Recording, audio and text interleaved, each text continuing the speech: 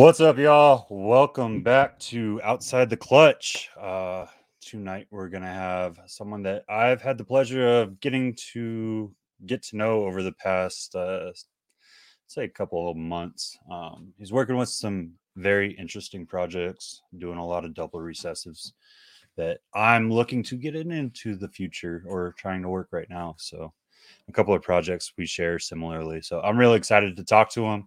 I hope you guys are. I hope that you have some questions for him and that we continue to grow this. Without further ado, I'm going to go ahead and bring this knucklehead in here.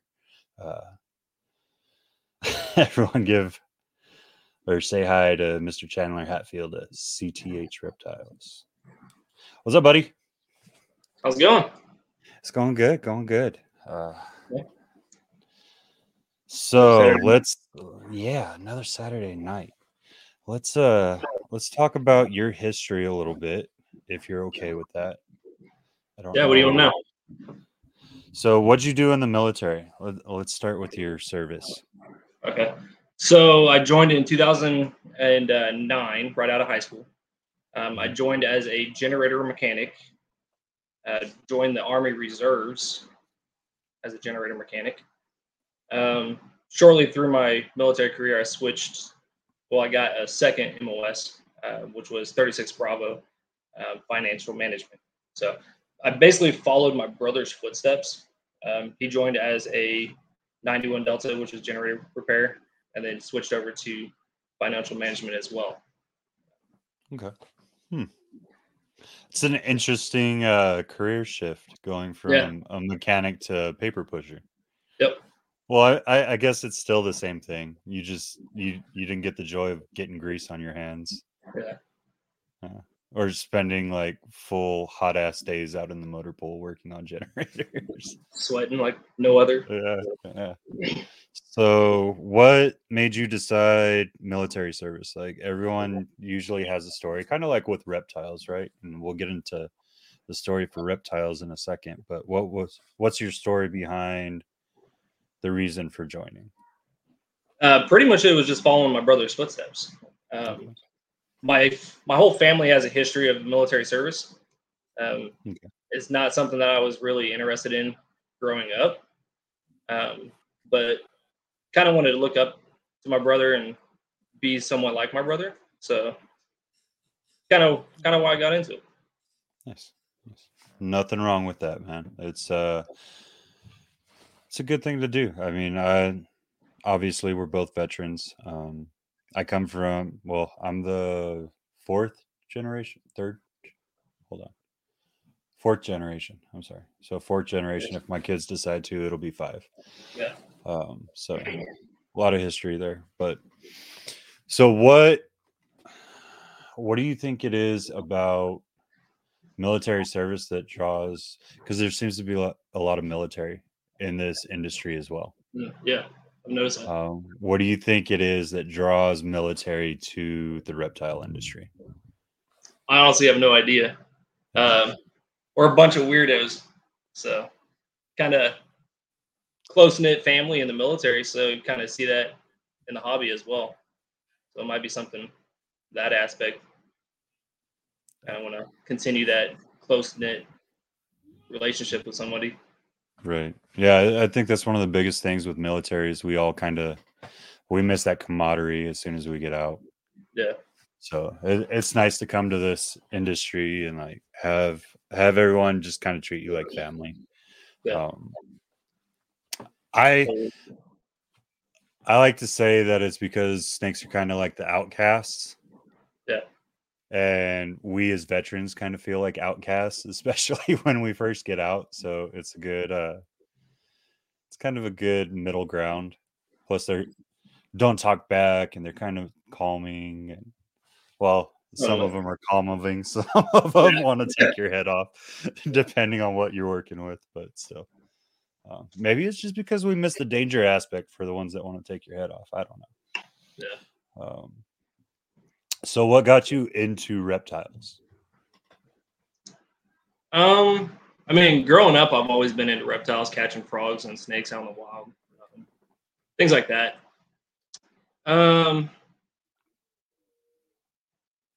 I would say I would say I got my first snake in middle school. I was kind of a bad child, so I got bad grades and everything like that. And my mom knew what pushed me, and she knew I loved reptiles and animals. So one of her ways to get me to get my grades up was she went out and bought me my first snake, which was a yellow rat snake. Nice. So that kind of fueled That's the love for it. That's an interesting choice for a first animal. That's definitely not your typical first animal. Yeah, it was it wasn't calm. It was a wiry little thing. Yeah, Sure. rat snakes. They're kind of known for that, aren't they? Yeah.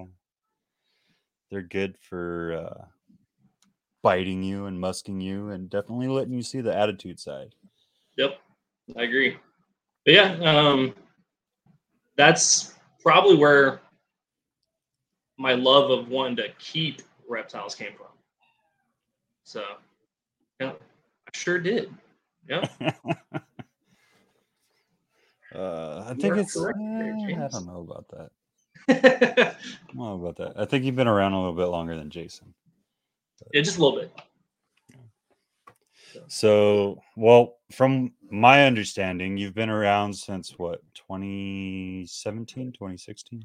Actually, Or before that? longer than that, yeah. So I got into ball pythons. Like I started doing my research on one of my deployments, if you will. Mhm. We mobilized or deployed in the Army and the National Guards and the reserves. Anything overseas, we call it a deployment. So we deployed to Kuwait, and we had some downtime. So Yep.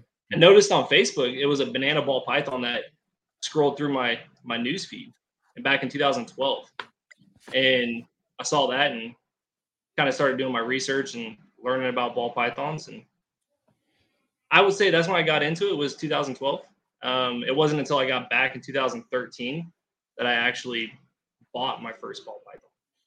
So I've been around a lot longer than 2017. That's almost 10 years. Yeah. You're right there, man. You're right.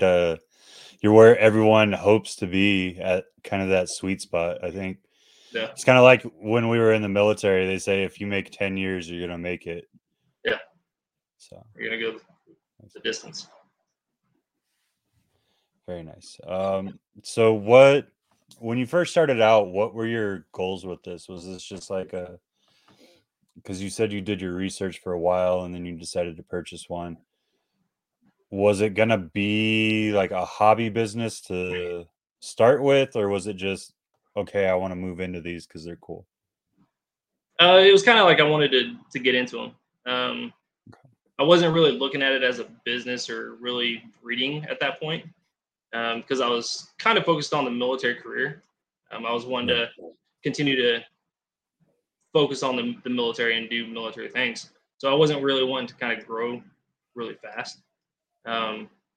So it wasn't until I would say 2000 and about 14 or 15 is when I kind of looked at it more of as a hobby or a business, if you will.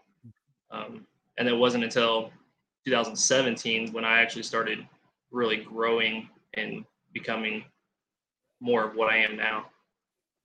Okay. That makes sense then. Yeah, because I was looking through and I was like, most of his snake pictures started around 17. Yeah. Yep. So 2012, 2013 was my first deployment, if you will. Then I came back and I got a couple snakes. I bought two snakes right off the bat, which was a butterball or a butter, and then it was a lemon blast. So those two snakes turned into like 15 snakes really fast because the addiction kicked in. Yep. So I was buying snakes left and right. 2014 came up, and I was actually on the list to deploy again. That one was to Afghanistan. So 2004, all of 2014, I was gone. My mom was taking care of my snakes and my rats. We lived in a 2-bedroom apartment with my mom, my brother, and I. So it was kind of cramped. So yeah, she took care of all those snakes. Came back 2015, started doing some breeding and things like that.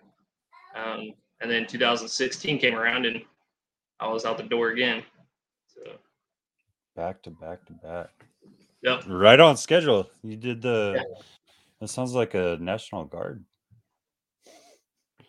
Yeah. work every 2 years. Well, I mean, they're trying to push that towards active too, I think. But Yeah. most of the time, when you get told you're gonna go on a depending on the base. I know, like for armored, you get told, "Hey, you're gonna go every 2 years," and it doesn't happen that way. So, Yeah. You never go. yeah, I got one in almost 7 years. So, Yeah. oh Lord, Hear 'em. yeah, music to your ears. No. So when did you said like 15 is when you started getting serious? When did or how do I want to put this? When did you decide on your first project, or how did you make the decision for your first project? Or did you just start grabbing sporadically because you were Yeah. like, oh, I want this and I want this and I want this without Yeah. any, you did the typical, let's just grab and hope for the best? Yeah. It was kind of that way. It was a little strategic. I guess one of my first bigger projects that I was getting into was hypo. So Mhm. I was kind of more focused on trying to breed for hypo stuff. There's nothing wrong with that. Nothing wrong with that. And you seem to have, well, unless you're talking to Chris, but we all know how he feels about hypo or Huffman. I like to send him, like every time I go over to Corey's table at the shows, I'll send him a picture of Huffman stuff, or anyone else that has Huffman. I'll take pictures of it and send it to him just to screw with him. But I think that's becoming like a regular trend with Chris. Yeah. Hypo for the win. Yeah, hypo for the win. Where did we want to go? So when did you start working Cypress? Because you seem to be fairly into the project. Well, in certain projects, Yeah, I want a to lot say more than. it was. I want to say it was around 2018, somewhere around there. So I bought my original Cypress male from Clint Conway. It was a fire Mhm. yellow belly Cypress male, and that's basically what started my Cypress love. Of course, the first thing I did with it was put it into clown to make head clowns. As you should, as you should. Yeah, I'm not going to argue with you on that, yeah, especially with what we're going to be showing in a little bit. yeah. It paid off. It definitely paid off. So, yeah, 2018, I want to say, is when I got my first Cypress.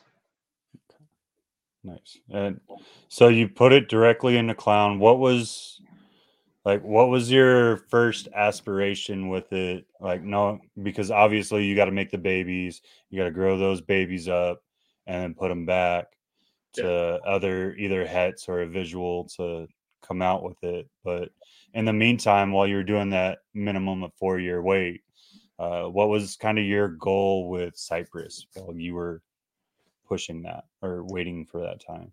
Trying to find it. Really was just trying to make combos to learn more about the gene. So at the Okay. time, there wasn't a whole lot of Cypress stuff being produced. I mean, there was a good handful of it, but nothing really in the recessive world. Um, you'd see a few Cypress clowns pop up here and there, um, but I really wanted to know and learn more about the gene itself. So that was my goal, was to learn more about it. So what's your I'm gonna pull it up here right now actually. Hold on. Let me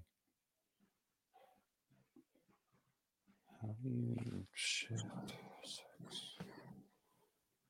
I want it. It's not doing what I want it to. What the heck? Come on. That's not what I wanted either.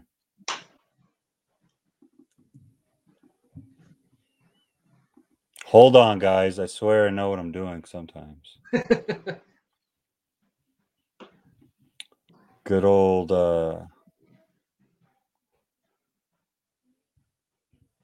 View page source. No. Not what I wanted. So talk about your projects a little bit while I'm trying to figure this out. I'm trying to pull up that Cypress yellow belly clown reel. So what my current projects are? Mm-hmm. So some of the current projects that I got going this year, I'm working pretty heavily with like hypopides. I actually have 5 double hets that are breeding. A couple hypohetpide stuff that's breeding. So I'm working the hypopide project. Desert Ghost Clown. I was lucky enough that male that you're actually going to pull up, I was lucky enough to trade for that Desert Ghost Clown male. I was heartbroken when you did that, man. Yeah. 20 seconds. Shut up, Chris. I love you. But yeah, so awkward silence between military people happen all the time. You should get used to it. I know it's great for podcasting though. Awkward eye contact too. Right. I don't do eye contact. That's weird. Like, but yeah, double recessives really. Hypopuzzles, hypopides, clownpides. So you've been going really deep into the double recessives recently. Yeah. When did you start working double recessives, and where do you kind of see the future going with those? Do you think it's going to become like the new norm to where you have to have a double recessive, or do you think you still have a little while before that happens? So I started double recessive projects a couple years ago. I produced my double het Desert Ghost Clown females a couple years ago, and then the double het hypopides. So I started working towards producing double visuals a couple years ago, which was the building blocks of creating those double hets. I do see the industry going more towards recessives. Like, it's all you see nowadays, people talking about recessives, clowns, pides, desert ghosts, things like that. So I do believe that the industry is advancing towards more recessives and double recessives. And then you got those crazy guys like Justin that are doing triples and quads. So it's working that way. So. Well, I think you have people that are, I mean, they're hitting triples already. Yeah. I think there's people that have quad heads like Justin. I think he's actually put, I don't even know how to say it right. What would it be? What's a 6? Quinn? No. Quinn? Couldn't tell you. I have no idea. No, I think Quinn is 7. No. I don't know. Anyways, he has 6 hit, which is insane to think about. So my stupid Mac won't let me share what I want to share. I have to go through and like set all these permissions now. So I screwed the pooch on that. So I'm just gonna quit trying to share stuff, and we're gonna focus on you. And if you want to see his stuff, you're gonna have to go to the link for his Instagram down below. Yeah. So you set one of your goals this year as being more on social media as well. So what's your actual aspiration? Because I know you said you wanted to be more consistent with it, or you wanted to be just more active. But I feel like you do better with goals if you set them for something very specific. So are you looking to post once a day, or are you looking to like work on the algorithm more and actually learn how the algorithm works for each platform, or what's your actual goal for it? So I just want to be more consistent on it. I'm not really interested in learning the algorithm. I feel like if I post enough, the algorithm will pick it up and start to show it more, such as the Instagram reels and things like that. I set a goal of wanting to get 10,000 followers by the end of the year on Instagram. So I started doing a couple giveaways, like some small things, which got me up to about 3,500 followers. And then I had a couple friends telling me, "Hey, you need to do Instagram Reels." So I started doing Instagram Reels, posting like, I don't know, 2 a week or so. And out of nowhere, it just started blowing up, and now I'm up to like 14,000 followers on Instagram in a month. Jesus, Yeah. that's insane, dude. So Nice. I completely smashed that goal of 10,000 in a year. But I want to be more consistent at it. I don't want to like overdo it, if you will, but 2 to 3 posts a week is where I want to be on Making Instagram. me look like a chump over here. No, I'm just playing. Instagram Reels.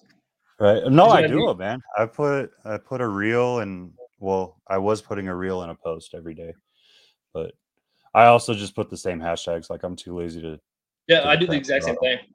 Copy and paste. Yep, pretty much. But so what project are I know I'm jumping all over the place. This is how my mind works, guys. Welcome to Feely's brain. It is the most unorganized thing in the world. Um, what project do you or are you really pushing for this year? Like, what are you the most excited for? Because I know you took that year off, and we've been talking about that and how you're really excited to see a couple of projects come to fruition, especially with having to take it off because of that move. And Yeah, typically, they tend to go with a little bit larger clutches when you give them a year off the yeah, following year. So hopefully you hit your goals, but I'm going yeah. to shut up. I want to say one of my biggest goals for this year is producing visual puzzles. So Okay. I got Nice. I got a visual puzzle um, many years ago, and I started making hets, and I just made an army of het puzzles and double het hypo puzzles. Um, I think I made somewhere around 65 heads and double heads total, and I never really was making visuals. I didn't make any visual puzzles. It was all hets. I was making armies.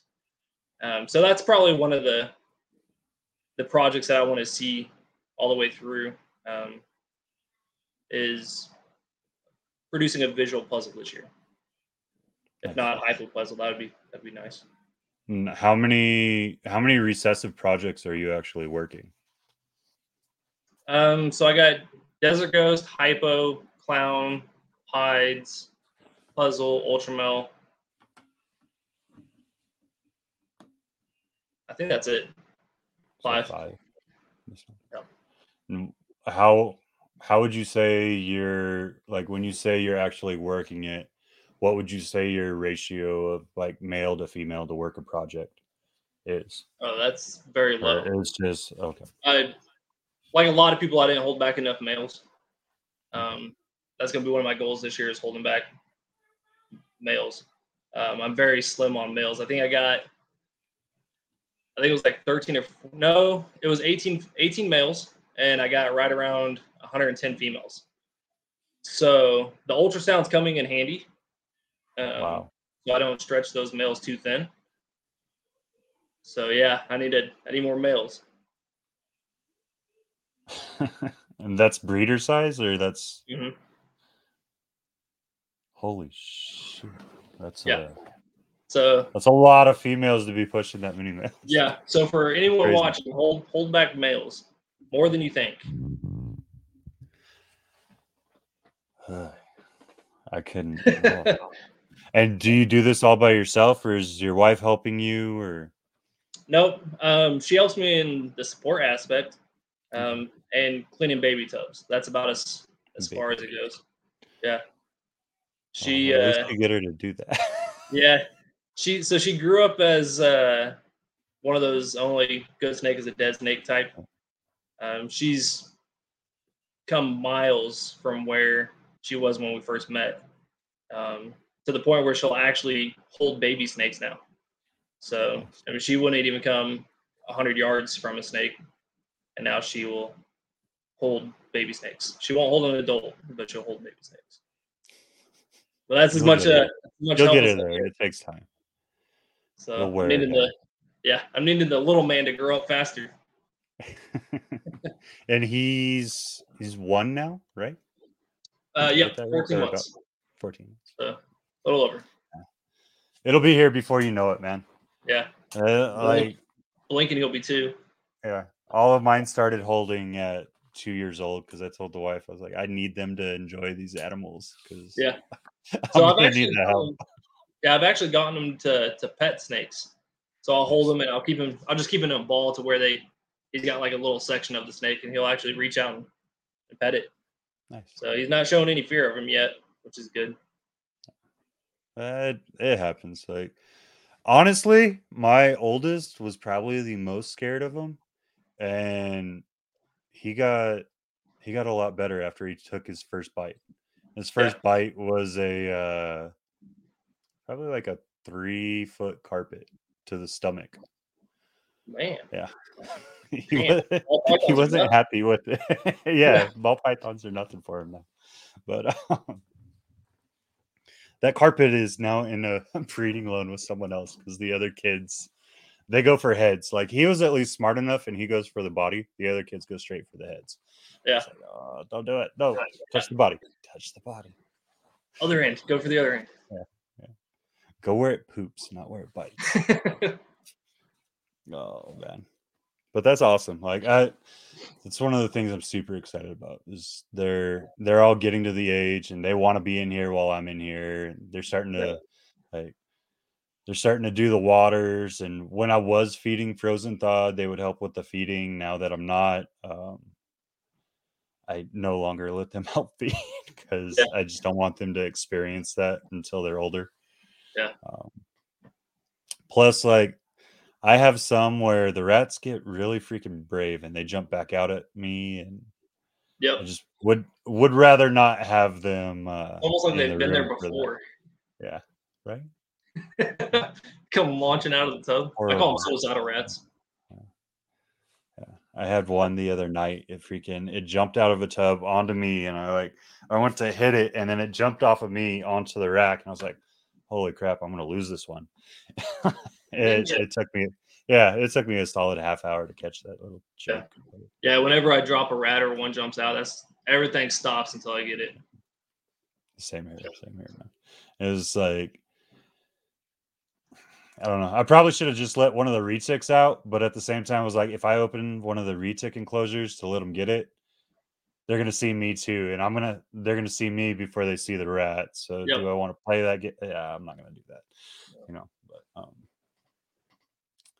we got him. That's the important part.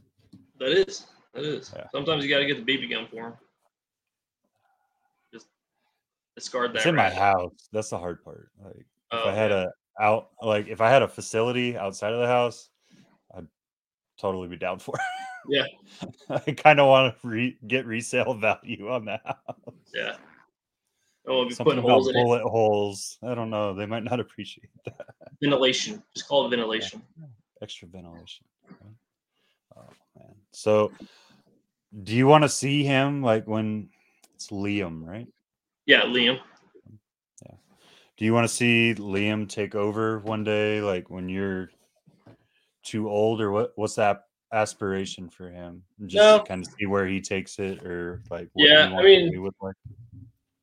he'll always have the option if he wants to do it.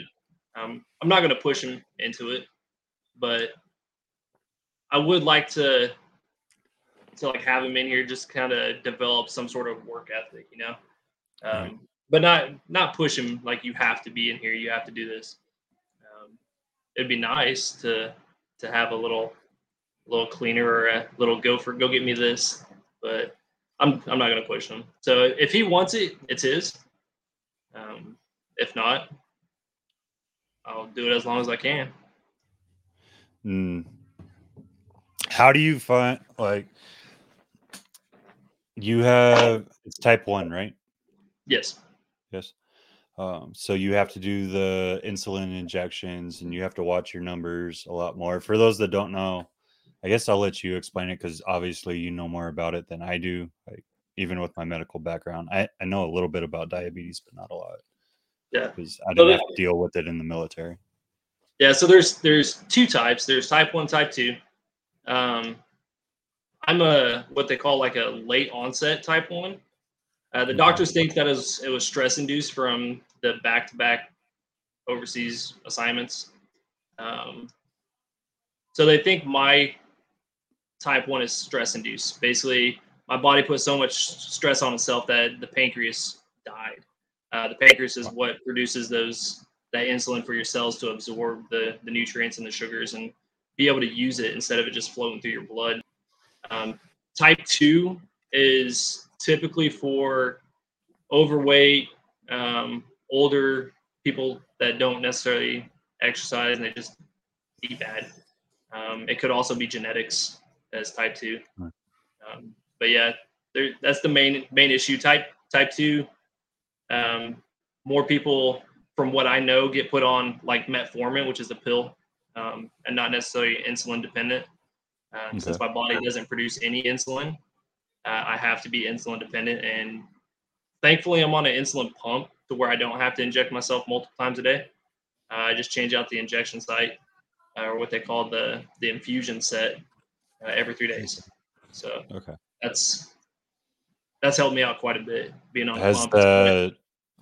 Has that kind of made the lifestyle a little bit more difficult or is it just so I will say it does, because it gives me kind of like a false security of, hey, I got this pump to kind of level me out.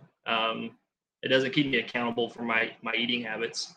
Even though I have the insulin being put in, I should still be watching what I eat and the carbs that I take in, if you will. I don't. I still eat candy. I still eat donuts every morning. So I'm a terrible, terrible diabetic. Bad diabetic. Yep. No, well, I mean, most people are. I'm not gonna lie. At least the ones that I know, they don't. Regardless of the type, they kind of tend to stay with the same diet. Yeah. Well, I was diagnosed at 26, right? So you have like a kind of like a similar habit and pattern throughout your life. It's very hard to break. Right. I'm getting a little better. Does it slow you down, or like is there like lulls throughout your day that you have to worry about? Yeah, like when you're cleaning tubs or rats, is that something you need to be cognizant of? Yeah, so more exertion, more energy you do, of course you're burning sugars and carbs. So I do have to watch it. So even if I don't give myself any insulin, I still have like the pump is giving me insulin. But if say I didn't eat and I didn't bolus, if you will, the pump's still pushing insulin into me at a certain rate every hour. So I got to be aware of that, because if I'm continuously just working and going and going and going, my blood sugar would just plummet. Summers, when it's hot and humid, typically will make me drop like a rock out of nowhere. Even if I'm not doing much, I'm just standing outside. It just makes me drop like a rock. Wow.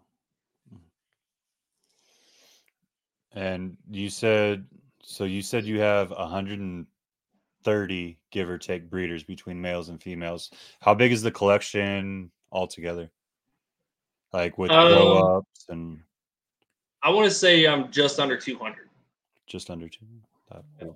I got a couple juvenile racks in the other room that are holding some nice snakes to eventually rotate in. If I could share pictures right now, they'd be seeing. Especially that cypress stuff. Like this hat's driving me crazy. Yep. You freaking killed it with that cypress stuff. Yeah, I think that's why we. Go ahead. I'm sorry. That's one of my more, like, I guess, proud moments of producing something. Like I was actually able to see something through and create something that a lot of people liked. You know? There's just like I've looked at it in single form, and I'm not gonna lie, it's taken me probably 4 years, because I saw it almost right after I came into the hobby or industry or whatever you want to call it. I saw it in a private collection. I saw it with a couple of other things, and I was just like, this isn't like, there's something there, but the way the people were using it, it didn't catch my eye. And this was like way before I started looking at subtle details of every snake that I look at. Like, I don't know that people want me going through their collections anymore, because I'll sit there on one snake for like half an hour and be like, oh, look at how there's dinner. Yeah, picking out all the Yeah, details and the imperfections of it. absolutely, man. Like but now seeing like what it does with clown, what it does with spot nose, what it does with certain just enhancing genes is freaking amazing.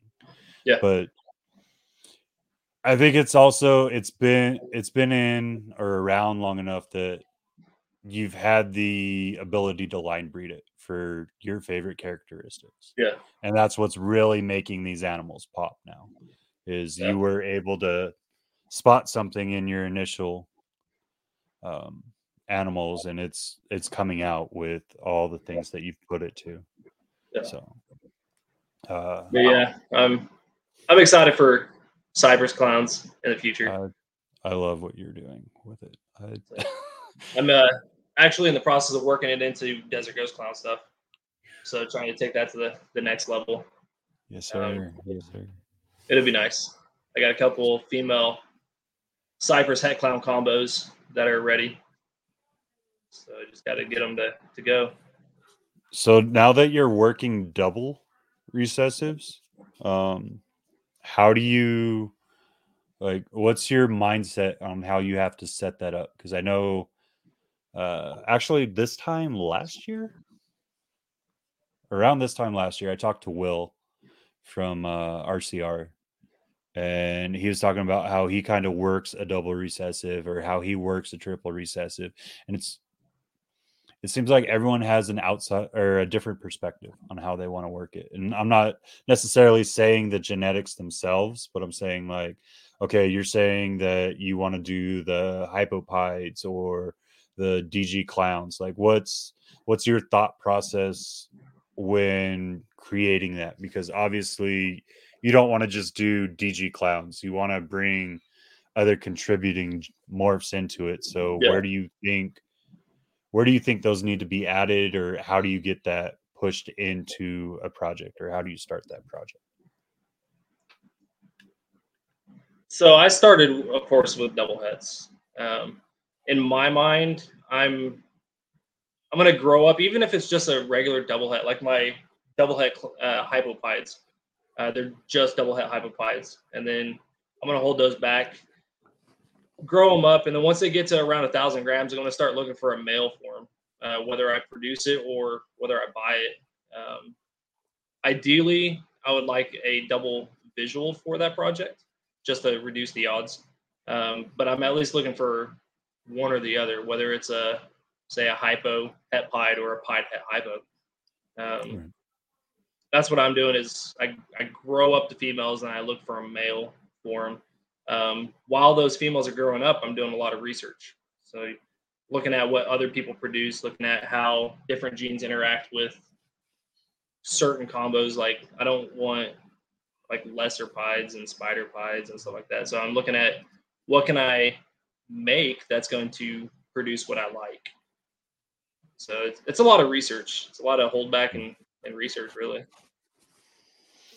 So like I get the grow up of the females. I think what I was trying to get is like, when do you decide to throw a different morph or a different genetic in? Like, do you do it at the base? Like, are you doing het? Well, you said you do het to hets, but like, are you throwing a known het to create pause hets to bring in other morphs, or are you trying No, to just create that visual, and then once you get that visual, you'll put it to other stuff to create full hets? yeah. So I try Okay. to stay away from pause heads. Okay. I've got some pause head females growing up, but as far as the male, I want it to be a for sure thing. I want to know for sure that it's going to carry that gene because I don't want to grow up all these females and then waste time breeding a male that might not prove out. Right. No, that makes sense. So Absolutely. yeah, going from the very beginning, I'm when I'm wanting to work a double visual, I'm trying to start at the very beginning and try to produce as many female double heads as possible or visual head or something. Makes sense. Makes sense. And then you said you're working how many of those this year? 4? Of which one? Uh, I think you said 4 different double visual projects, didn't you? You said hypopides, So clown Hypopie, DGs. Desert Ghost Clown. I have some smaller double head Desert Ghost Pied females that might go at the end of the year. So if you want to count that, So 3. 3, and then Clown Pieds, and then Hypo Puzzles. And then hypopuzzle. 5. So 5. If those females grow, and they're right around 900 grams, so they should go at the end of the year if they continue to eat. But it's not a guarantee. Makes sense.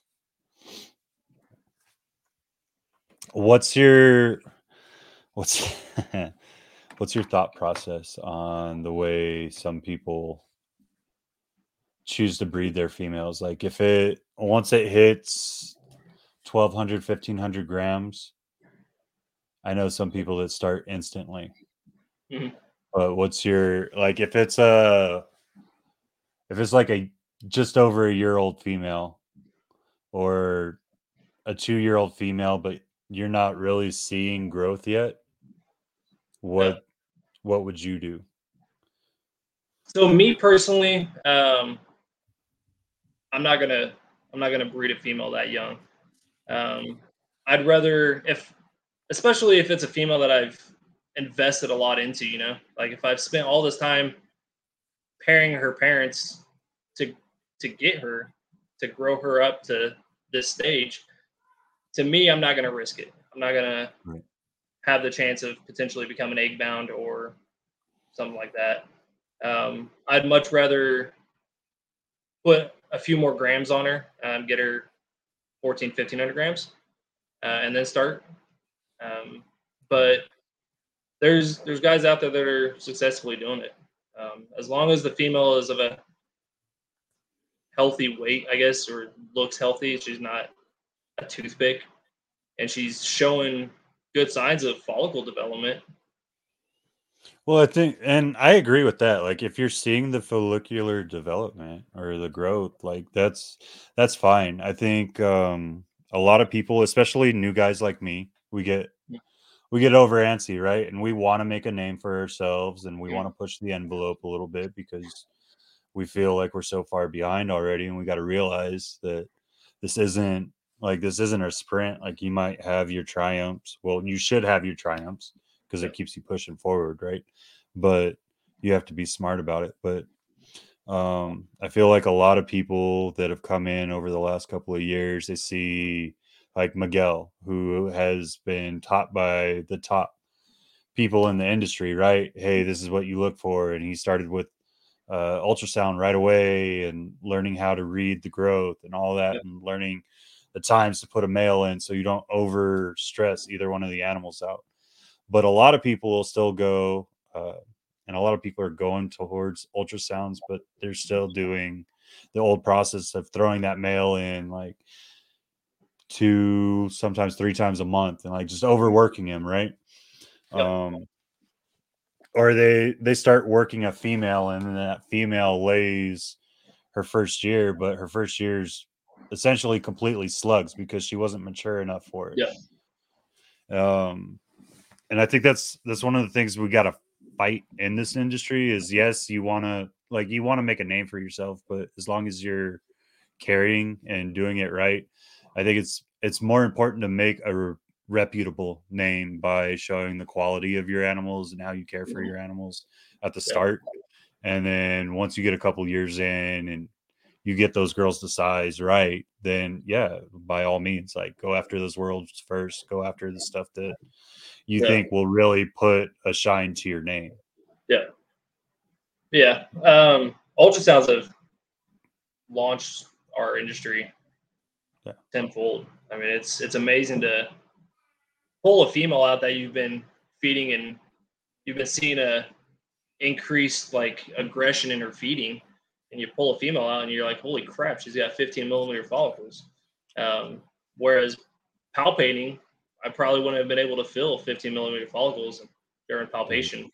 Um, I used to palpate for years, and it wasn't until last year actually that I traded some of my old PVC racks to a good friend locally for his ultrasound machine, and it's just mind blowing that you can pull a female out and just stick a probe on her and be like, "Oh, I need to start pairing you."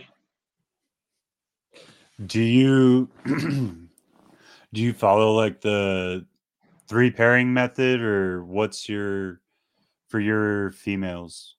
So for my females, I try to shoot for once a month. Um, Okay.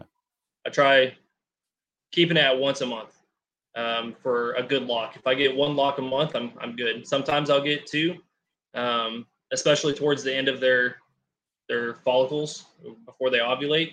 So normally when they get around 30, um, 30 to 35, I stop pairing them. Okay. Once I start seeing them getting 25 and closer to 30, I might start pushing for a few more locks each month.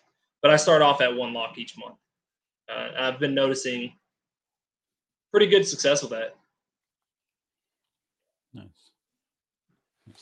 Are you one of those that believes like actually pairing will help build? Mhm. Okay. Yep. So not only pairing, but your feed. So if you start feeding like slightly smaller meals, but a little more frequently, to me, I feel like that kind of triggers something in that snake's brain that says, "Hey, there's an abundance of food. Um, Maybe it's a good time that I start looking at reproduction and kind of getting that follicle development to kick in gear." So if you start feeding more frequently, say like every 5 days, um, to me, I think that could help produce more follicles faster. Not necessarily more follicles, but produce those follicles faster. Right. No, But that makes sense. definitely throwing a male in there to stimulate. Um, I do think that you put a male in, and she knows that there's a potential mate around. So that in conjunction with the more frequent feeding, I think Do you definitely do helps. a fasting period at all? I know some people do. It's something that since I've started, I've done just because of the people that I've talked to, because obviously they have their dry spells, right? Where Yeah. they're not going to find anything. And so I try to not fully mimic, but there's the dry times in Africa. I'll go and like I'll try to mimic it with as much as I can, right? Like there's no way I'm gonna mimic everything here, especially with doing it in industrial tubs. Yeah. Uh, but like their feeding regimen and what they'd see, or like when I actually pay attention to the weather over there, and like when I see rain forming, I'll mist, and then you get the barometric pressure in the actual storms outside. So I try to copy it as much as I can, but maybe So that's just me overthinking it, but is what yeah. yeah. So me personally, I don't. Okay. Not. I mean, not to say that I haven't had a drop in rodent production to where some females had to go every other week or so. Right. But it's not intentional. It's not. I'm purposely fasting them. Now, You're with that making being me sound like said, a jerk. No, I'm no. just no, I'm just So with that being said, there are. I believe it's the Barkers have the book that kidding. um, basically goes over food cycling, if you will. And they were saying that there's and one guest that you might try to get on is Jake Milbrat. This is where I learned it from. So I'm actually Jake Milbrat's employee, and he's trying that this year is the food cycling. Um, we just started it. We just started feeding the females again. So there's not much data, I guess you can say, um, to give you on that. But they were saying that there was 2 times a year that they noticed that they had a boom in follicle development. Shortly after the heat of the summer, where Mhm. their rodent production dropped or something, but they had to go up a certain period of time of not feeding, and then during the winter as well. So in their book, they've outlined that where they had 2 times a year of really good follicle development, and it was shortly after those fasting periods. Um, Right. But like I said, me personally, I don't do it. I just increase the amount of rodents that they are offered. Yeah. So I forget who. Actually, I think it was Riley. Riley Jemison. Yeah, I'm gonna say his name wrong. Jemison of Riley's Reptiles. I was talking to him, and he showed me some of the barkers. And so from August to September, I actually only offer them one meal, essentially. So Is within that that four one week meal? period, Okay. like just one meal altogether, and then I'll start them off extremely slow in September and build them Mhm. up in October, build them up in November. And I actually don't even really see any type of breeding response or behavior from them until probably almost December, in all honesty. But that's just from the heat here. It's so freaking Yeah. hot that even if I ran ambient, it's so hot during the day that they just don't want to do anything. Yeah. But Yeah. When it gets and really it hot, I it don't want to do seemed anything to either. be, I mean, it seemed to work fairly well. Like all the girls that I've done it with haven't had any issues. Like once I start offering them regularly again, they're always on it. They Yeah. jump up. I can start feeling follicles right away.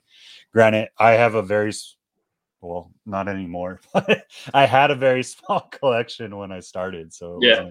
it wasn't hard to like monitor everything. And I'm sure now that it's starting to grow a little bit that I might have to do away with it, but it's something I'd like to still kind of pursue a little bit, if that Yeah. makes sense, and like Yeah. do like half the rack on fasting and half the rack off and just Yeah. regular feeding, just to see what the difference is. Yeah.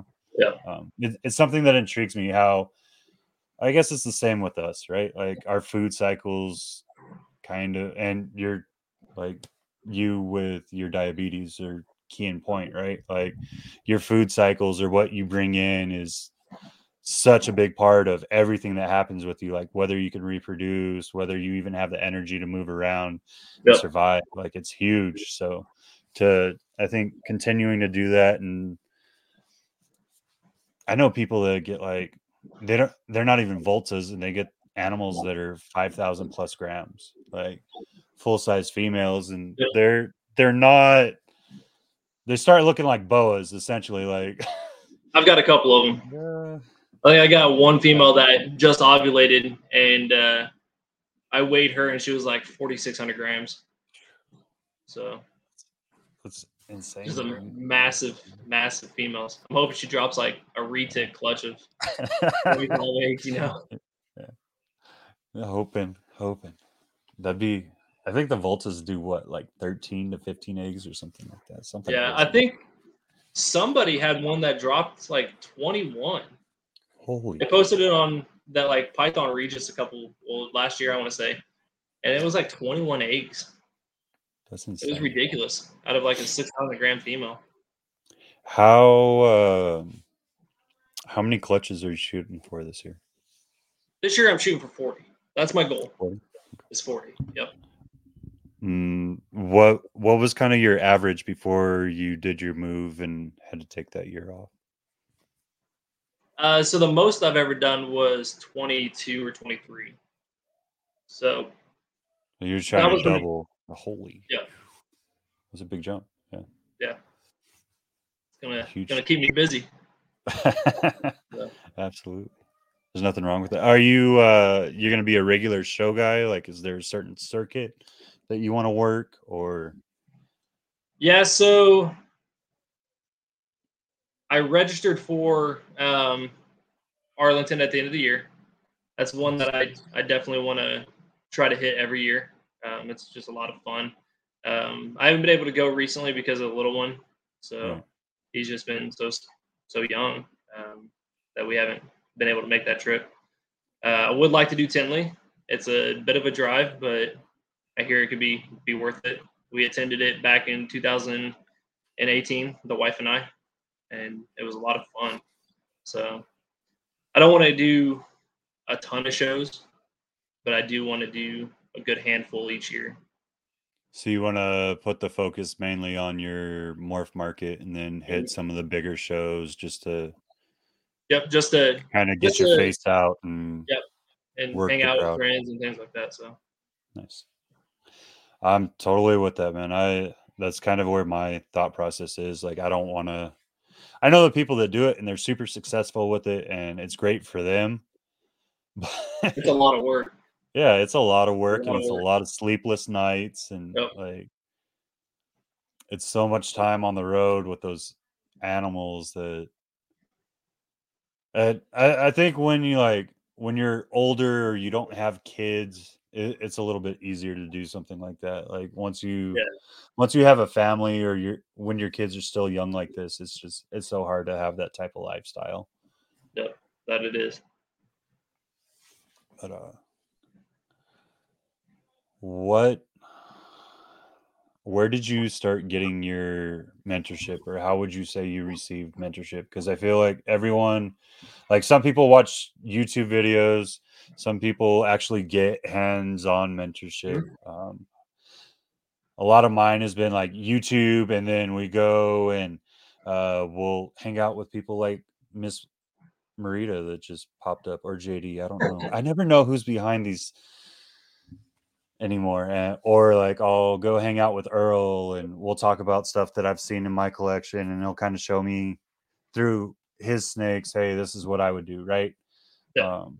So who would you call your mentors, and how did you first start receiving mentorship, and how important do you think it is to actually become successful?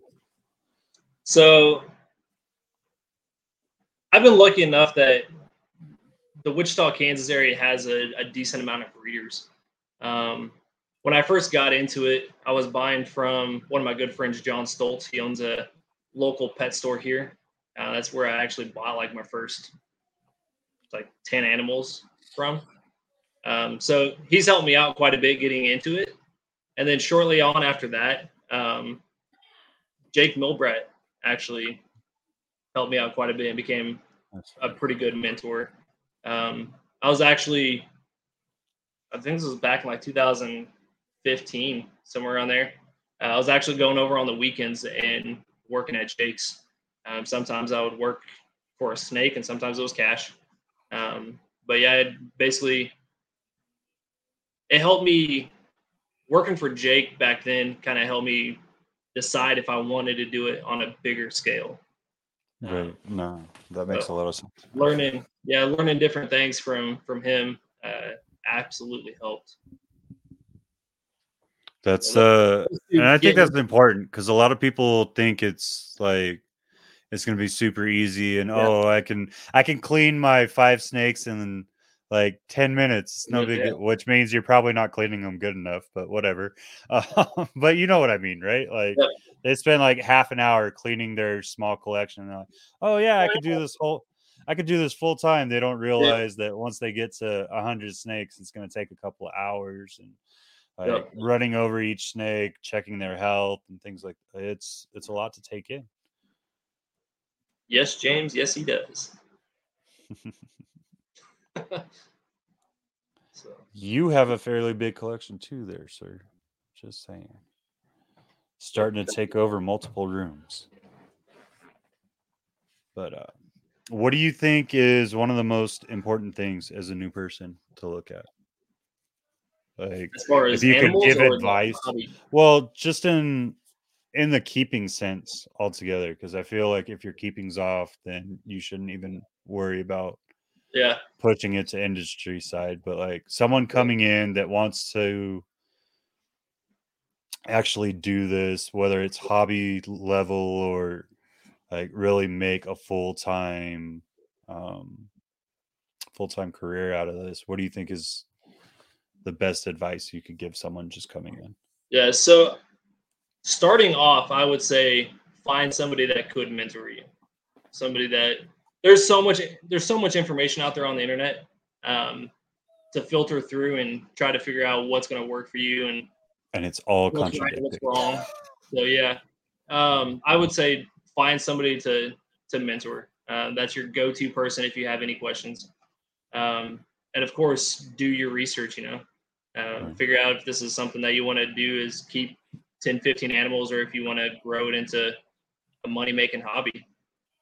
So figure out if it's what you want to do, and get a mentor. Yes and no. James wants yes and no.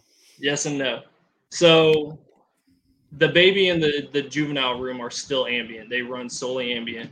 But my adult room is back on heat tape, as well as a radiant heater just to keep a set temperature, because it's cold here. It's like 30 Right. degrees outside right now, and I'm in the basement. That's So disgusting. yeah, so yes and no. I still run ambient in the baby room.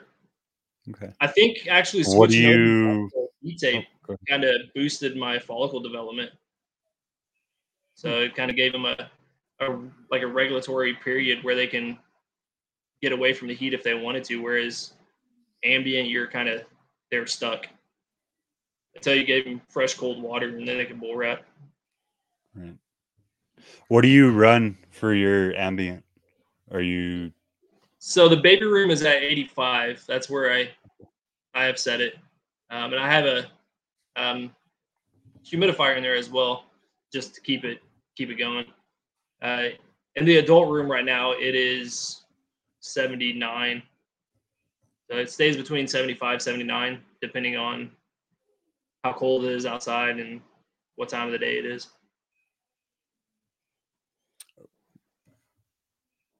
Is that just? Are you running it cooler just because they're on heat tape, or? Yeah. Okay. Yep. Makes sense. I want to give them that, I guess, if you will, escape from A medium. the hot. Right. That's funny. Well, it's not funny, but it's like I'm thinking about it like so in my externship right now, I don't know how the school picked this out, but like they have me working for this company that owns a construction company, right? And they own uh, two different restaurant franchises throughout the city. So like between the two franchises, I think they have like 8 or 9 stores, and all the managers have to meet at the main office, and everyone's desk has some sort of animal at it, which was Like a live animal or like a yeah, picture? like live animals. Like What? the CEO has a ball python, which we're switching over to um what's it called? Bio. What's it called? Bioactive? Bioactive. Thank you. So we're switching his ball python to bioactive, and then we have bearded dragons. One of the like the main secretary has rats because the ball python didn't eat rats and they became pets. And then That's goofy. they're trying to bring in birds, and essentially it's going to be like the main office is going to be like its own little pet store, which is kind of cool. Yeah. Like a little And they're mini like, zoo. well, you're the animal person and that's what you want to do as a business, so we're gonna give you your grade for this externship based off of how well our animals are doing at the end of it. I was like, oh Yeah. well, at least I'm working with reptiles right now. Yeah. But That's kind of cool though.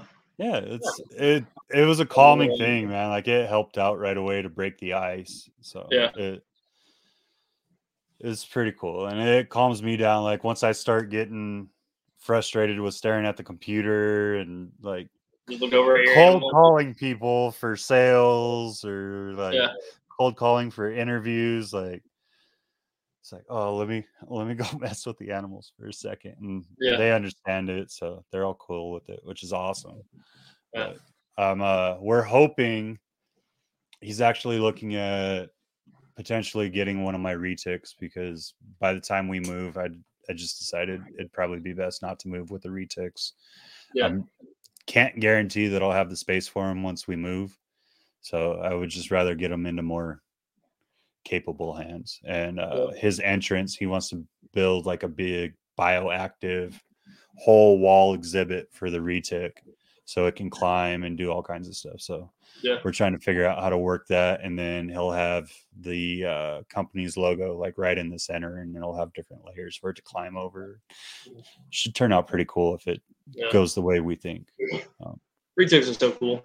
Yeah, I love them, man. They got an attitude. You got to be able to read them, which is something I'm working with them on, so that they understand. It's like, hey, if you're seeing this fast tongue action, like, just take your time with it. Let them read what's going on. So I used to own retics. Back when I first got into it, I got a different variety of species, if you will. But the retics, they're very intelligent animals. You'll get there. You'll be able to figure them out, and each one has their own certain personality. Well, I've been working with the two that I have. Well, I had more than two. I've downsized my retics over the years. And then I realized that I really just don't want to breed them. So I'm going to get all the males out so I never have to deal with the hostility. Yeah. And then, so I have two females right now, and both of those females I've been working with for like, I think the older one I've been working with for 4 years. The younger one I've been working with for about 2 years now. So I have them pretty well pegged. As soon as you get them out, they're calm. It's just getting them out of the enclosures. How big are they? They're smaller than they should be, but they're both around 8 foot right now. Okay. I didn't know how to feed them right, and I wasn't trying to power feed, so I was just like, oh, small rat, small rat once a week. Yeah. And then as they started going to medium rats, I was like, okay, medium rat every 2 weeks, because I think that's way too big for you. And you have like this giant lump in your stomach, and like 2 days later, it's completely gone. Yeah, and then it's gone, and it's like, I fed you, right? I fed no, and they're looking for food. And you're like, well, I guess that wasn't enough. So I finally got, and I didn't have I had them in 40 gallons, which was horrible. And they're still not in enclosures that are big enough, but they get out regularly enough that they get to stretch, they get exercise, like they get worked now instead of just sitting there. Which was the big thing. Like that's where I was really messing up. And I'm bringing in, if I can't get them to homes that I'm comfortable with before we leave, they'll have the 10-foot plus enclosures. Eventually probably like whole wall displays once I can have a facility built, but is what it is, man. You gotta do what you got to do, I guess.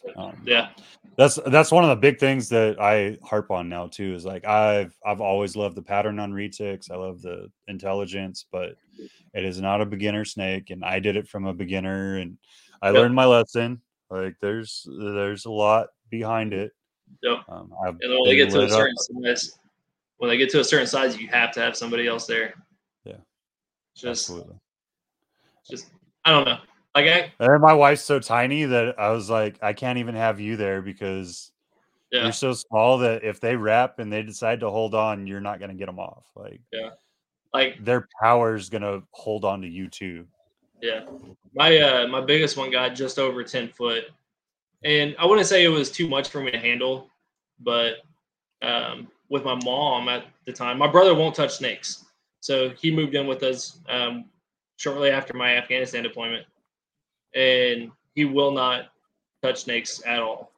So I had to rely on my mom, and she was 5'1" and like 85 pounds. So it's like, that's the main reason I got out of them, is because it was just me. When they get to a certain point, just having that extra set of hands there if needed is great. That's why I need the kids to grow up faster. Yeah. You get five kids on tail. Here, all three of you, just hold on to the tail. I'll get them out. We're good. But are you working anything else besides just ball pythons, or do you keep anything besides ball python? No, I do have one boa. It's an IMG male that I bought at Arlington when I was there last. and he's gotten pretty good size. But other than that, I'm not really focused on anything else. Early on, I figured out that ball pythons is what I wanted to do, and I had a couple different species of snakes, like the retics, and I had a couple hognose there for a while. Gopher snakes. I had some gopher snakes. And it's just ball pythons is what I wanted, so I stuck to that. What do you?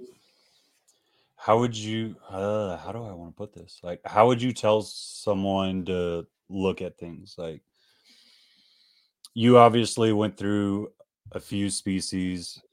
I went stupid and like started buying everything because I just Yeah, enjoy reptiles in general. Like, if I could have yeah, a zoo, I would have a zoo. I am the worst reptile businessman there probably is, but yeah.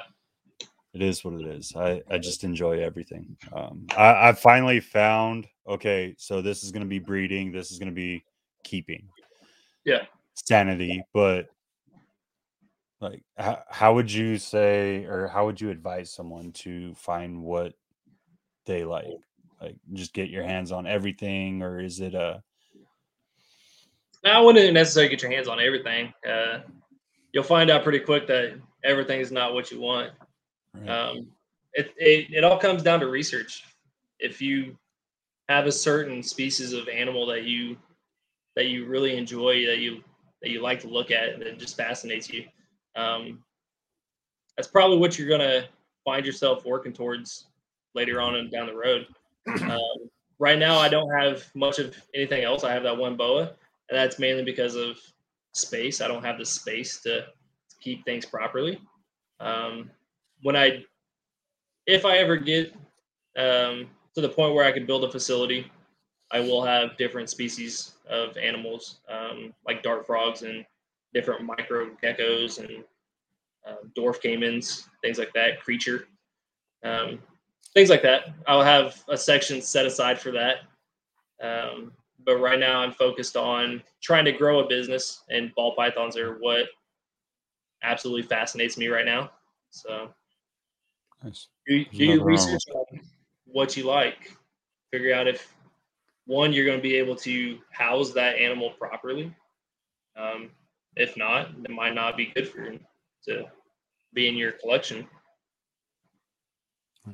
So at 10 years, I feel like you have a pretty good feel of how the ups and downs and how everything works um, within the industry. Where would you see yourself, and where do you see the industry in 5 years? Continue to grow, and I think I think both. I think I'm going to continue to grow. I'm going to continue to push myself to one better myself and better my collection. And the industry, we've seen it many times throughout the years. The industry comes together and bands together when needed. So I think both are well. The answer is both's going to continue to grow. It really is.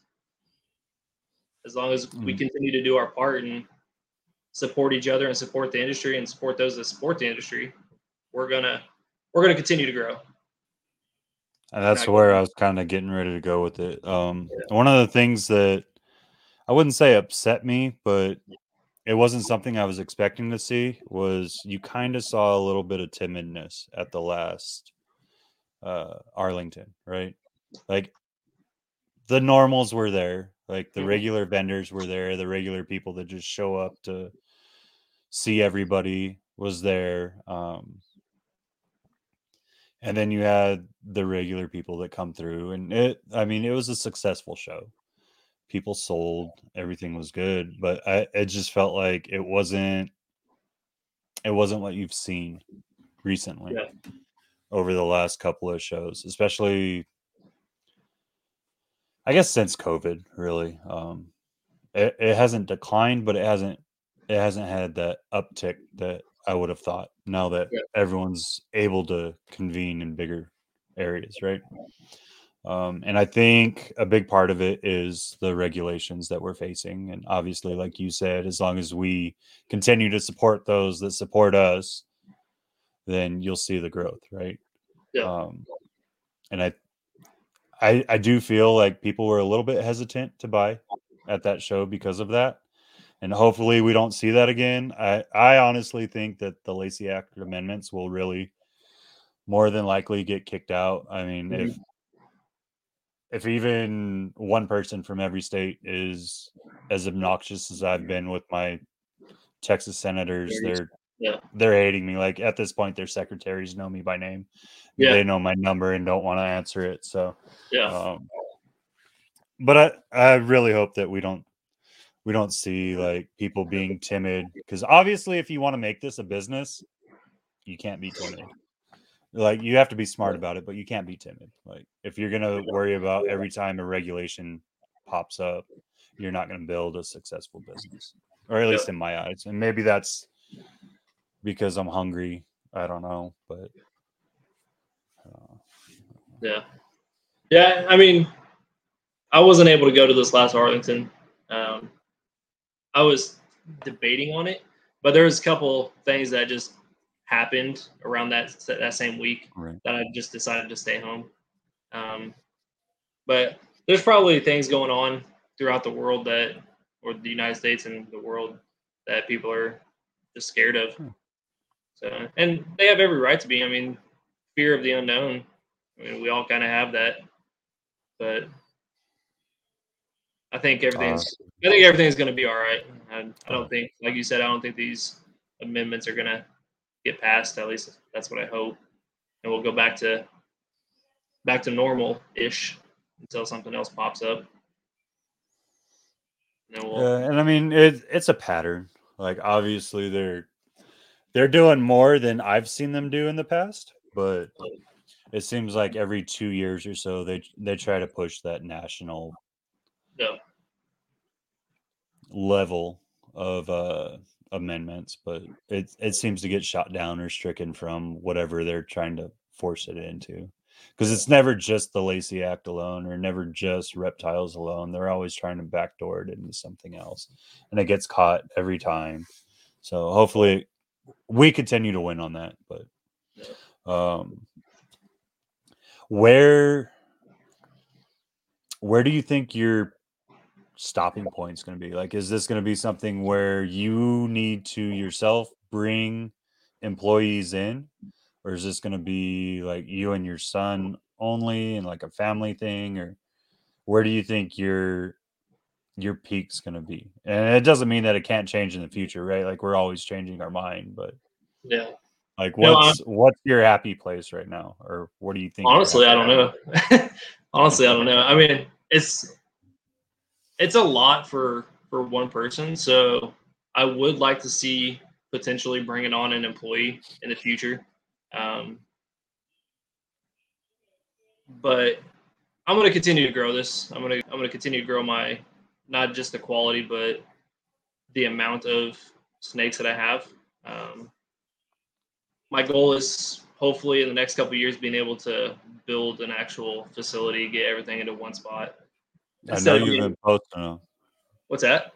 I said, I know you've been posting plans. Yeah, We talk yeah, about it every time yeah, you put up blueprints. yeah, yeah. I mean, it keeps me motivated. Yeah. There's been many times throughout the years that I've been discouraged and kind of wanted to quit and give up, but having an end goal or midway goal is important, and actually seeing something in front of me just gets me motivated. Whether it's a snake that I want to hit or it's blueprints for a building I want to build, it just keeps me motivated to keep going. So to answer your question, I would think that I would get to the point where I would have an employee as well as myself doing it. Nice. That's kind of where I hope you don't have these issues yet. But well, I mean, you're only a couple of years younger than me, so you probably could. But I have a hell of a time with lower tubs already. My back definitely feels my years of service. Yep. So that's what I'm looking for. I'm like, who, just so I don't have to use a hook and look like a Yep. wuss, because I hate using a hook to open those tubs now. Hey, And I love using a hook. I mean, a hook I is hate it. great. I'm able to pull the tub open and look in there and get things moved around without having to bend down and actually physically pull that tub out myself. Hooks are great. Not just for snakes. I don't like tub hook. snakes Well, are I amazing. like snake hooks because I like to herp and I like to mess with hots, but Yeah. I just think it's, I don't know. Maybe I have the wrong mentality on it. I don't know. I'm just like, Yeah. it's a ball python. If it strikes, it's not gonna hurt. So whatever. It's just, I mean, you can call Not me that that's lazy, what you should be looking for, but it is. but I mean, definitely those lower tubs, those bottom three. It's like hook, just pull the tub out. It's not for the snake to strike out at me. That's not it at all. It's just to ease the load on my back. Yeah. Especially That's when what you're it's going through become, like tubs. especially the rats, like grabbing individual rats out of the bottom, and you're just like, oh my god. By the time I'm done cleaning rats at the end of the night, it's like, babe, help me stand up. Like, get a really long tongs and you just pull them out. Absolutely. Oh man. But yeah, I think you're heading in the right direction, brother. Like, you're putting out some crazy freaking animals. I think everyone has an eye out on what you're going to do. You seem to have a vision for this, and I'm excited to see what you do in the future. I'm excited to see how big you decide to take this, because you have a sound business head, and you seem to have the right people around you to help you grow this. So that's the biggest part of it, is having the right people around you. Yeah. If you don't have the right people around you, you just kind of get stagnant and lose motivation. So you gotta always have those friends that help you out. James Derling's helped me out many times throughout the years. So he's a peach. He's been a big blessing. Is that where the photos come from? I was trying to figure out what was going on between you two, because every now and then there's a profile picture where it's just James on your Facebook, and I was like, I don't understand the joke. Is there an inside joke going on between you two? Early on, like a year and a half ago or so? Yeah, so there was a group of us that changed all of our profiles to somebody else. So James was I was lucky enough to get James. So gotta upgrade my profile. There's like a white elephant type thing. Yeah. And he just picked one and went with it. Nice. Well, how can everyone find you? I've been on here for an hour and a half. I'm sure you want to get some food in you, and with that big of a collection, I'm sure you got some poop to clean up. I don't want to keep you on too long. Yeah, so biggest thing is Instagram. I'm kind of rotating my Facebook more towards kind of personal stuff. Okay. I'm getting a lot more involvement on Instagram. So Instagram and Morph Market at CTH Reptiles. You can find me there. You can always find me on my Facebook page. Just my name. You can find me on there. I do have a Facebook business page, but it's kind of stagnant. You did the same thing I did. You started one and started using it, and then like, man, I'll just post it to my regular one. Yep. All right, guys. Make sure you give Chandler some love. Like, this dude, he's got a lot of knowledge. I didn't even tap half of what we've talked about. He's a really good dude. So make sure you go out, you give him some love. Obviously, if you're on here, you should probably be over there, because I'm a knucklehead compared to this guy.